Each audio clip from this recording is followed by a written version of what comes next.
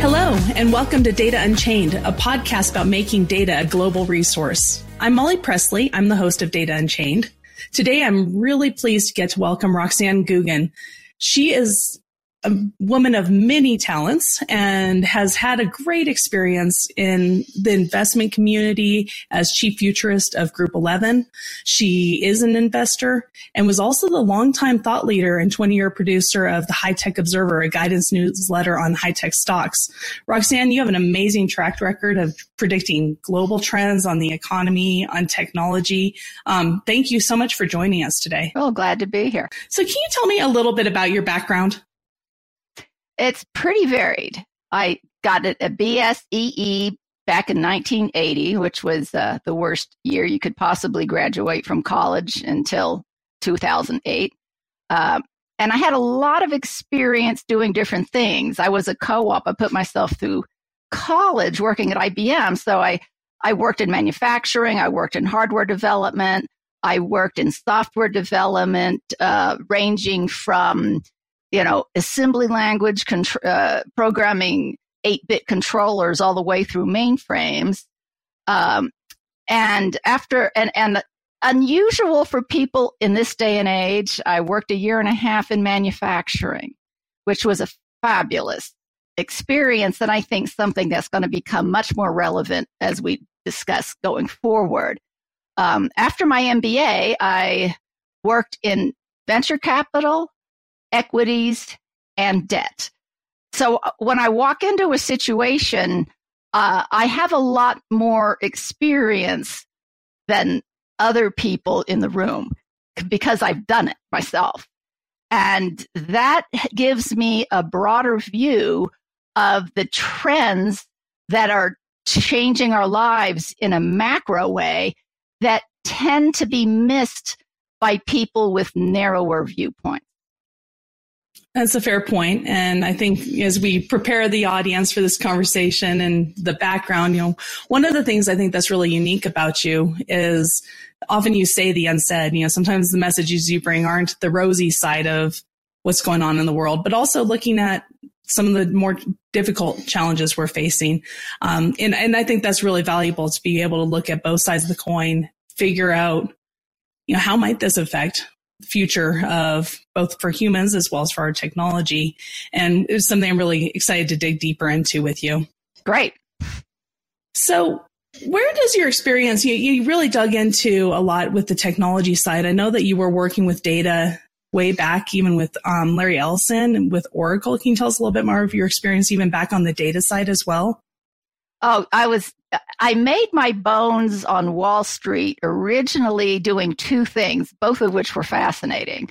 One was following the disk drive business. The disk drive business was the industry that Clayton Christensen followed in writing Innovator's Dilemma because it changed so fast. And it had to keep up. It's a relentless business. So it was fascinating to watch them survive and not survive. And then the other thing that I did was, because again, I worked in software, I was able to understand very quickly the power of not only the ability of semiconductors to grow in power, that seems to be lost on people even back when Moore's Law was still alive, but the power of new abstraction layers.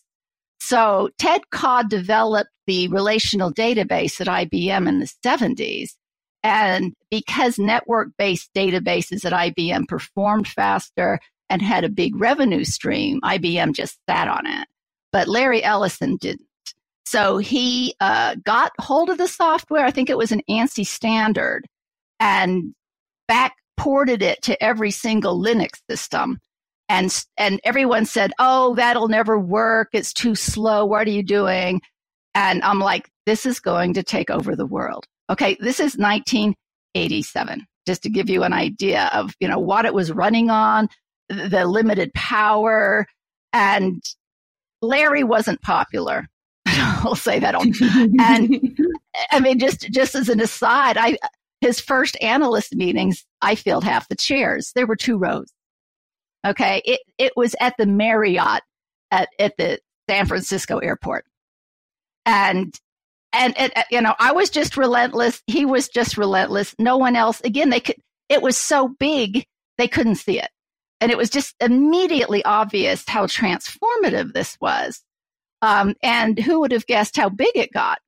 Which, again, is kind of a message that I'll repeat is happening again.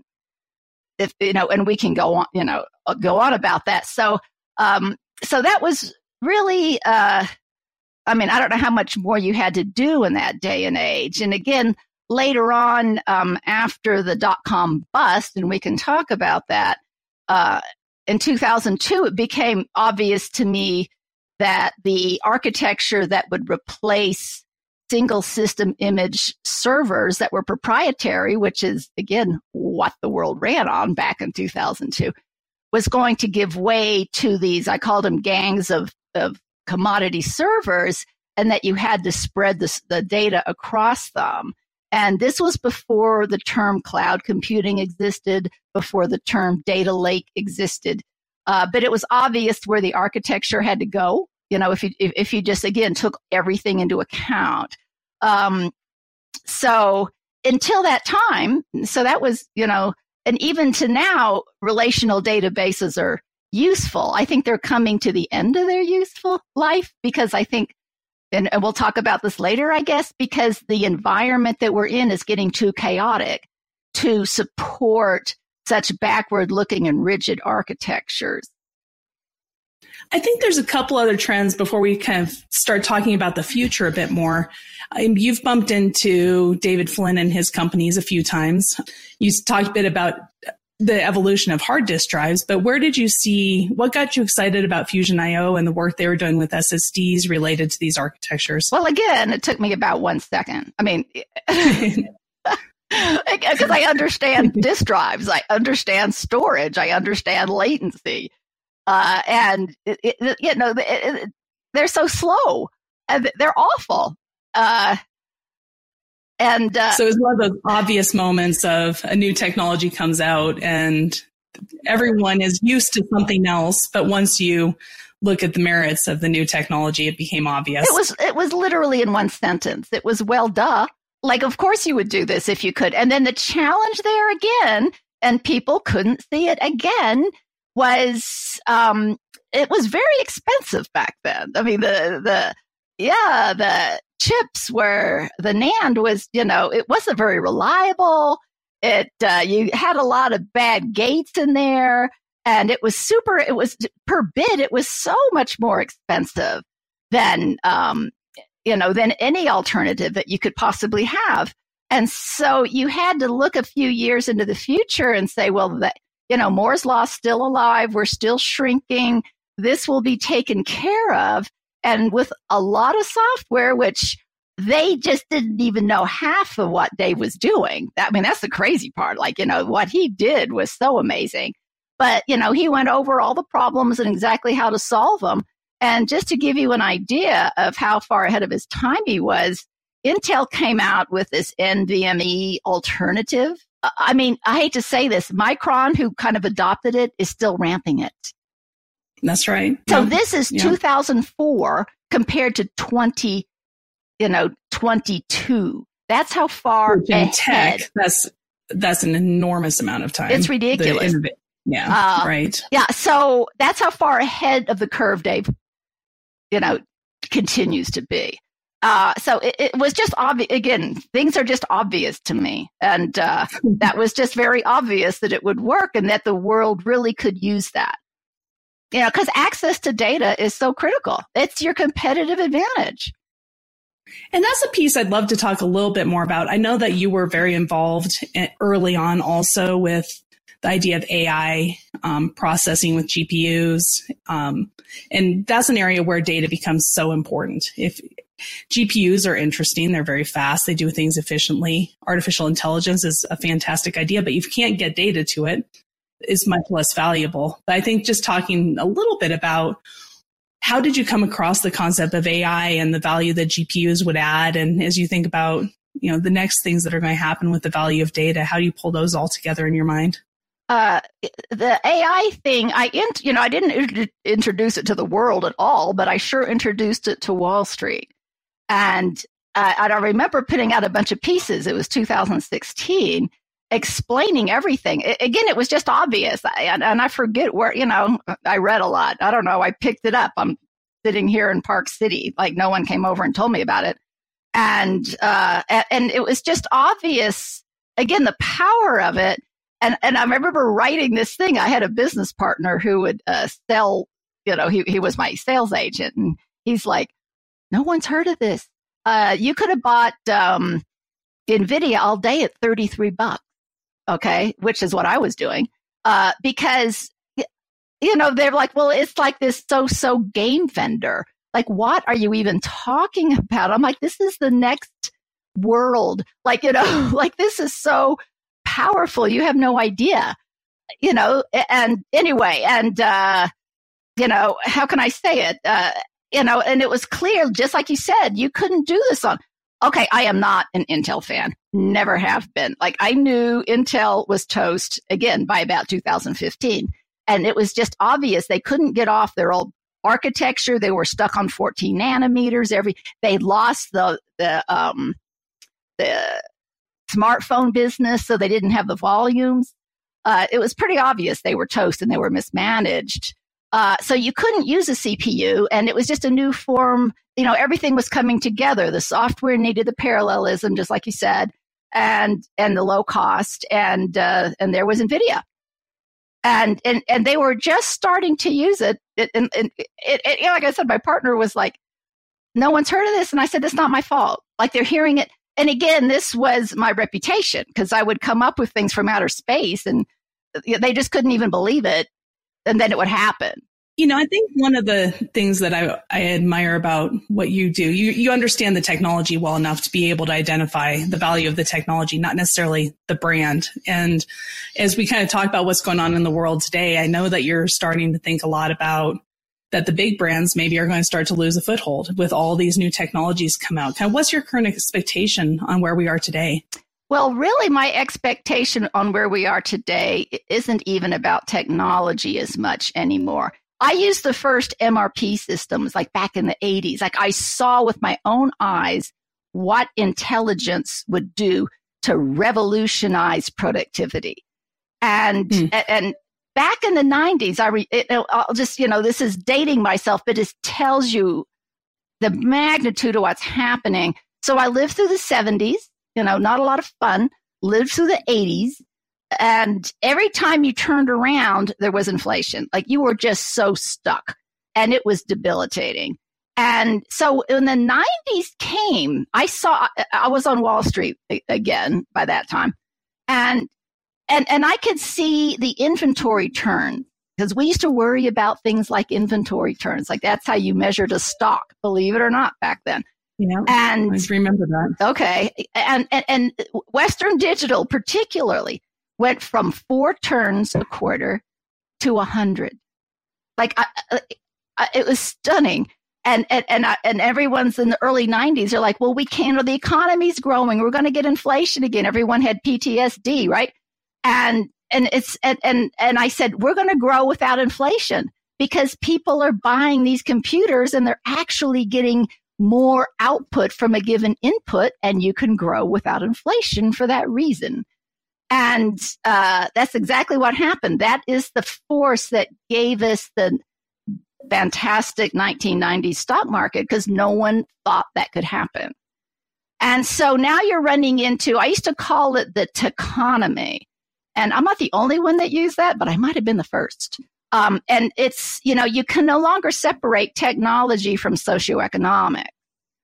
Mm-hmm. So now I'm going to talk about, your answer about brands. So as technology got more and more powerful, and everyone had the cell phone deeper into our lives, way into our heads, the merger between technology and socioeconomics is like pretty thorough by this point. It's, humans use tools, and fire was a big one. I would say, digital technology is kind of up there at that level. So what happened in the 2000s, which was interesting, you had the blow up, and we can talk about why that was obvious later if you want. And then it was a disaster. It was like you had to be there. It was so awful. And that is exactly what allowed the cloud to exist. You had to go through that difficulty to get everybody through all the hard work of all the progress to make the cloud actually cost effective. It was not easy to do. And everyone had to do it, and they only did it because life was hard. And so then we got to this point, and through this century so far, when you were looking at the progress of technology, it was in a vacuum. Our society was stable, right? The economy, we had 2008, that was a bit of a problem. But generally, we knew what the government was going to be. Our houses weren't burning down. I mean, things were a lot more predictable than they are now. And so what you saw, you could say, well, Facebook is going to grow with this smooth curve, because this is how fast things grow. And you assumed that the world around them was static and predictable, right? Okay, to a point. And that's an assumption. That's not a given. We were lucky. So we had that. And in that time, the driving force was the technology. And so you would associate with the brand name. And then as you think about also some of the other destabilizing factors they're front of mind, I think, for all of us right now: political challenges, war, what's going to happen with oil, where will it come from? Do you feel like this all ties together into the concept of those who will flourish will be able to handle this instability? Kind of how do you see what's going on in Ukraine affecting all of this? I'll go back to what's going on even on a broader scale. I think Ukraine is a symptom, not a cause.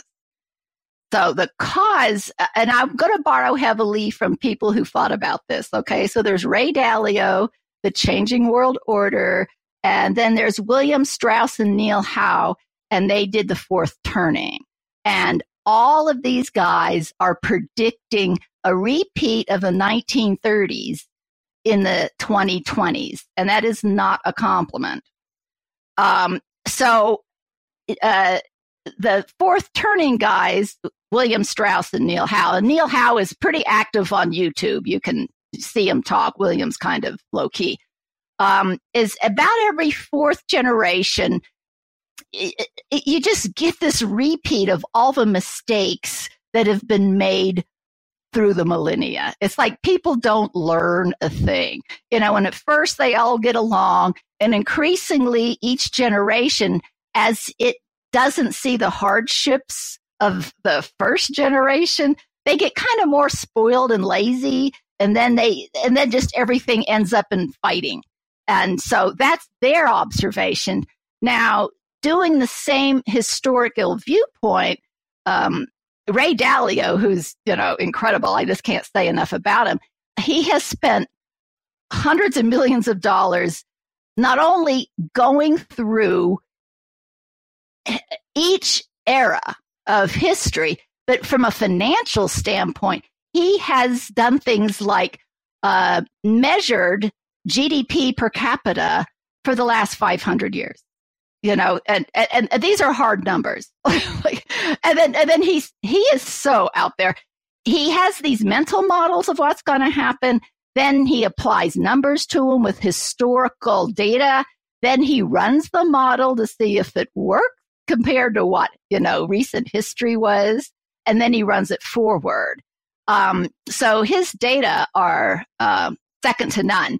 And we are currently in what he would describe as the end of a large debt cycle, which means our government has issued too much fiat currency for its ability to pay, and for, importantly, the ability of the system to produce goods and services. And when that happens, you start to get inflation, which is what we're seeing. And inflation isn't really prices going up. it's the dollar going down. People kind of get it upside down here. Like your house did not go up in value. It's the same house, but the dollar sure did. So, and when you combine that with wide income divides in a country, and then what follows from them, does this sound familiar, is wide political divides in a country, and people aren't working together, and then you add an economic downturn, you can get violence. And this is the history of the world. Like, it happens again. It's like we learn nothing. Our tools are better, but emotionally, we're apes in the savannah. We just learn nothing at all. And so we have a lot of symptoms of, and it's like we really, maybe it won't be so, you don't know if it's going to be exactly like the 1930s, but it's going to be disruptive. You're going to have, and I think one of the main things to be aware of, and this goes back to technology, is, post World War II, America, ran the show, right? And, as I always say, well, the failure rate of world leaders is 100%. Otherwise we wouldn't be the world leader and be so young, right? Someone else would have hung on somehow, but no one ever has. And so, just pay attention there. And I'll borrow again from Ray Dalio, but he's not the only one. So underneath all this change is just evolution. Like, change just never stops. And after the war, the world wars, everything settles down. Someone gets to be in charge because they beat everybody else. They set up these systems that are supposed to last forever, that benefit them and that organize productivity and, political activity, right? So the World Bank, banking in general, large corporations, that all came with political stability and the rise of IT. It's interesting how companies grew in size directly as a function of how big their computers could be, right? You didn't get a global corporation until you got the cloud. First it was mainframes and, and everyone was kind of small. And then as they got bigger and bigger, anyway, you see the point. Well, I think that even countries were measured on their compute power. Which company has the biggest supercomputer, the most compute power? Like, there is a race even to that, to your point. There is, and it matters. It doesn't determine, it matters. Those are right. So and sometimes it's a perception, if nothing else. It's like necessary, but not sufficient, I would say. But, so going back to this whole techonomic thing, the forces that are in place, and this goes back to your question about brand names, actually, is, you had Oracle, you have, stuck data structures, you have these big corporations, all of which are blowing up. I mean, look at Boeing, look at GE, look at IBM. They're all just, time has changed. And these quote unquote permanent companies are blowing up one after another as the world under them changes. In a fourth turning or in a big debt restructuring cycle, both of which the guys with numbers think that we're in, like we are in this now. It's creative destruction. It's painful. There's a lot of losses, but as the world changes, you need to change the structures that run it, or else there's no progress. That doesn't happen.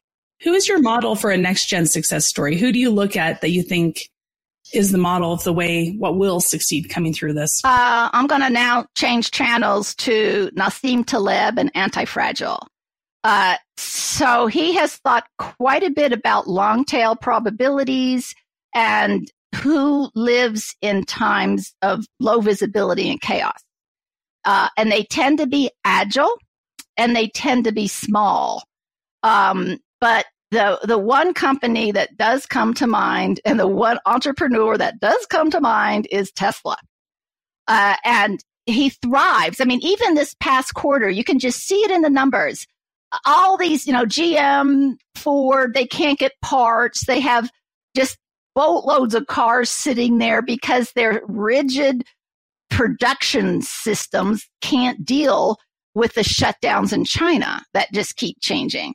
And this is not going to end. Again, we're never going to get rid of COVID. And we're going to get, I think, more and more of these things, particularly in the animal kingdom, as our environment degrades. You're seeing the H1B1 bird flu. They're killing millions of chickens. There's the swine flu. So, we're always going to be being kind of upended by these things. I think that's the new normal. But right now in China, it's COVID, and the old car companies they can't deal. And again, on the Tesla call, people were asking, "How did you get the parts?" And Elon, I guess he was pumping up the stock so he could get it high enough to get the loan to buy Twitter. But anyway, and he said, we hustled. It was that simple. And having been in manufacturing, again, I remember when FedEx went to 50 pounds, we had a party, because our lines were always shut because there was something that wasn't there. So I know what that feels like, to have to hustle through things. And, it's chaos. You just have to hustle through. So I would definitely say Tesla is the prototypical, because I'm going to go a little further at the moment, and then we can get back, and again, Hammerspace fits right in the middle of all this. I'll go back to, again, just looking at stocks. You have 30% declines in Netflix and Meta. And I do think that as we deglobalize, which is, again, part of this fourth turning business, it's the, for the last 20 years, what mattered was effectively eyeballs and selling Chinese stuff to American teenagers, and like supremely unproductive thing. But, and I think that the end of those stocks is the end of an era. Like, they're not coming back. And I do believe that manufacturing is going to come back to America, and that will end up being very good. And again, the people that are there first are going to be the next cloud computing vendors. They're going to do very well. But it won't be easy. And you can't wait. Like, you can't wait for someone else to be first. You have to just believe this or not and just dive in. So you're talking a lot about, the types of companies that are going to rise above in this fourth era, so to speak. What do you think the outlook is for financial markets short term, kind of the near term outlook? Well, it depends on the bond markets. And again, not many equity people understand this. So like, everyone who understands bond is looking at that 30-year yield at the moment, and it's, it could be breaking the 40-year downtrend, right? That was predicated in part on global supply chains, and it's not clear what's going to happen. We have deflationary pressures that are very strong. We have kind of transient-ish inflationary supply pressures, and then we have too many dollars sloshing around. Okay, so those are the key factors.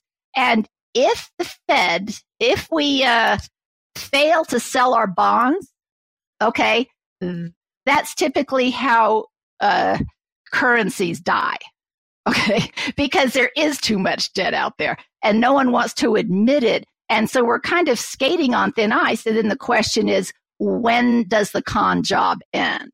When do people lose faith in that dollar? That's why the Fed has to get the dollar back down again fast.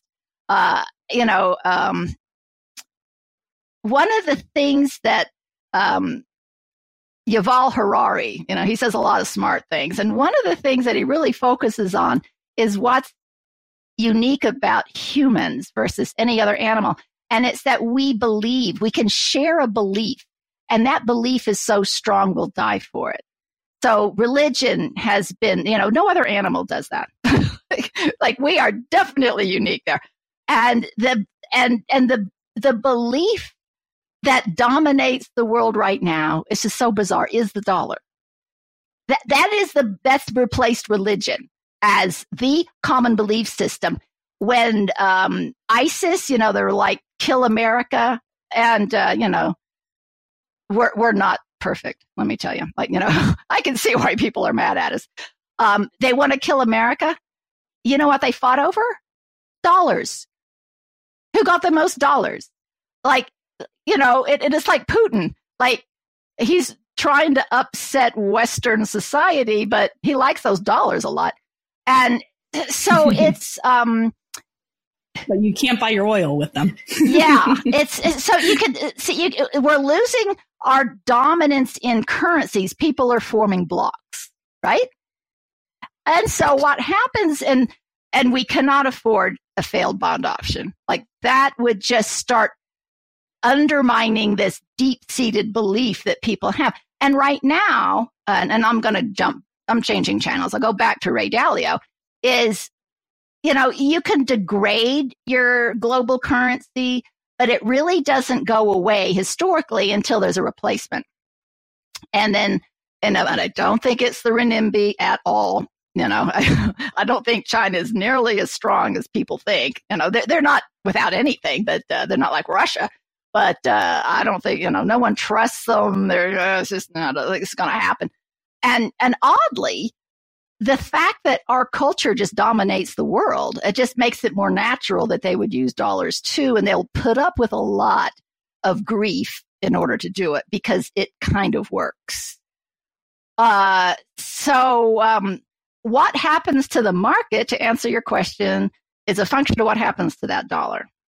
And we are in a dicey situation right now because we're ending a 40-year down cycle in bonds, and it's not clear where that goes. If interest rates go up, in other words, people start selling the bonds, then our government is so obviously like, it's already bankrupt, but then it's like really obviously bankrupt because the interest payments will be like bigger than our defense budget in about 5 minutes. And we obviously can't support that. So they are, the biggest buyer of our bonds is our treasury. That's why they have 9 trillion of them sitting there. So if that blows up, then you get the 80% decline in stocks. That, has happened before. Things like that could happen. History repeats itself, right? History just does. And what happens is the people die. So then your grandparents are dead, and then your great-parents, and then everyone forgets everything, and then they do it again. It's like Groundhog Day. So anyway, I'm kind of thinking that that's not going to happen. But again, I'll go back to Nassim Taleb. He's like, live to fight another day. Like, first rule, don't die. And so, you want that bomb shelter, base load of investment. And then you want, it's almost like a barbell. And then you want the most change-oriented things. The stuff in the middle is what gets obliterated. And so everyone worries, the stock market was up and down this much today. And it's like, half those companies won't even be there because life will be too tough. Life will tear them apart. I could talk to you for hours about this. It's such a fascinating, I can't tell you the number of questions I want to ask, but for the sake of the time for this episode, and as we kind of tie things up, we're in a period of chaos, entering a period of chaos. Where, do you see hope at the end of the road? Kind of what do you see over the next few years at this next era? Where do you see things going? Well, again, it's like you have to eat your vegetables. Again, 2002 looked pretty bleak. Again, been there, done that. Like the 80s looked pretty bleak. And so this will look bleak because that is what's necessary to get people off their duff, to do the necessary changes. Because, I kind of look at like the world we live in like a lava flow. Like evolution is always happening. We think the ground is stable. It's not. It just changes at a rate that we're not conscious of. And so all the buildings on it are like slowly falling apart, because that's just, you can't stop it. Buddha figured that out 2,500 years ago, and like it hasn't changed. And so we have to change, and we put in these structures that make us feel good. They're all temporary. Like they have to be. And so that's just the way it is. And so they're going to fall apart. I was just Herb Stein, who like, I don't know, in the 80s wrote this down. If something cannot go on forever, it will stop. And, we're at one of those moments where we're just, it's the come to Jesus. You got to change. And it's promising because you're getting off the old shackles. Like, what if we still ran on Sun Microsystems servers? What if we still ran on mainframes? That wouldn't be okay. And so you have no choice but to go with it. It's good in the end, but it's not easy. And, the tough get going and you're just clear-eyed about it. Right? I mean, and if you're the first, I mean, the companies that are the biggest now lived through the dot-com bust. Like they were starting then. Does that make sense? And now they're huge. Google, I don't know. I know CRM was 1999. I think Google was 1998. And they went public in 2004, when there was a lot of dust still in the air. It was not an easy time. Kind of thinking back, most of this podcast really doesn't focus on the company I work for, David's company, Hammerspace. But I have to ask, what's exciting to you about this idea of global data, making data not locked inside of Sun Microsystems boxes and not being stuck in where right next to the mainframe that created it? You just think about data being a global resource. How does that help? Well, it's like having a nervous system versus not having a nervous system. I broke my back. Like I can't communicate with my legs anymore. It doesn't work very well. And as again, look at Tesla, look at GM. GM lives on these real stable, gigantic, hyper efficiency is going to go away. There will be some cost increases here because agility will take its place. And the person that, that the company that doesn't have immediate access to all the data all the time, the stuff that they didn't even think they wanted is in the wheelchair, and then the other guys are going to run past them. It's a chaotic time. So I think this is like oxygen. It creates this vision, as you were talking about, a lot of lessons learned we lose as older people pass away. It's also with data. There's a lot of data out there nobody even knows they have. And don't lose the things we learned. Don't lose the data we created, and then make it available to the folks who need it. Yeah, there was a great quote on CNBC from a CEO of a software company. And he says, the problem with data is it's not available at the time of decision. And you're always like, I know I had that somewhere. And then you spend all this time looking for it because it's locked away somewhere. And you shouldn't have to know that. It should be, it should be the perfect Google search, Right. Have it at the point of decision so yes. You can be agile and you can get through these rocky times. Hey, Roxane, is there anything else you'd like to add as we close up? Hang in there. It's exciting. Like, don't be afraid of change. You have no choice. Yeah. Embrace the change. Yeah. And be the first. To read more about Roxane, there's a couple of articles that I've enjoyed reading. She's published a lot over the years, but recently there's an article called Managing in an Era of Chaos and another called The End is Near. If you want to read more about Roxane, those are great resources. And Roxane, thank you so much for joining us today. It was fun. Thank you so much.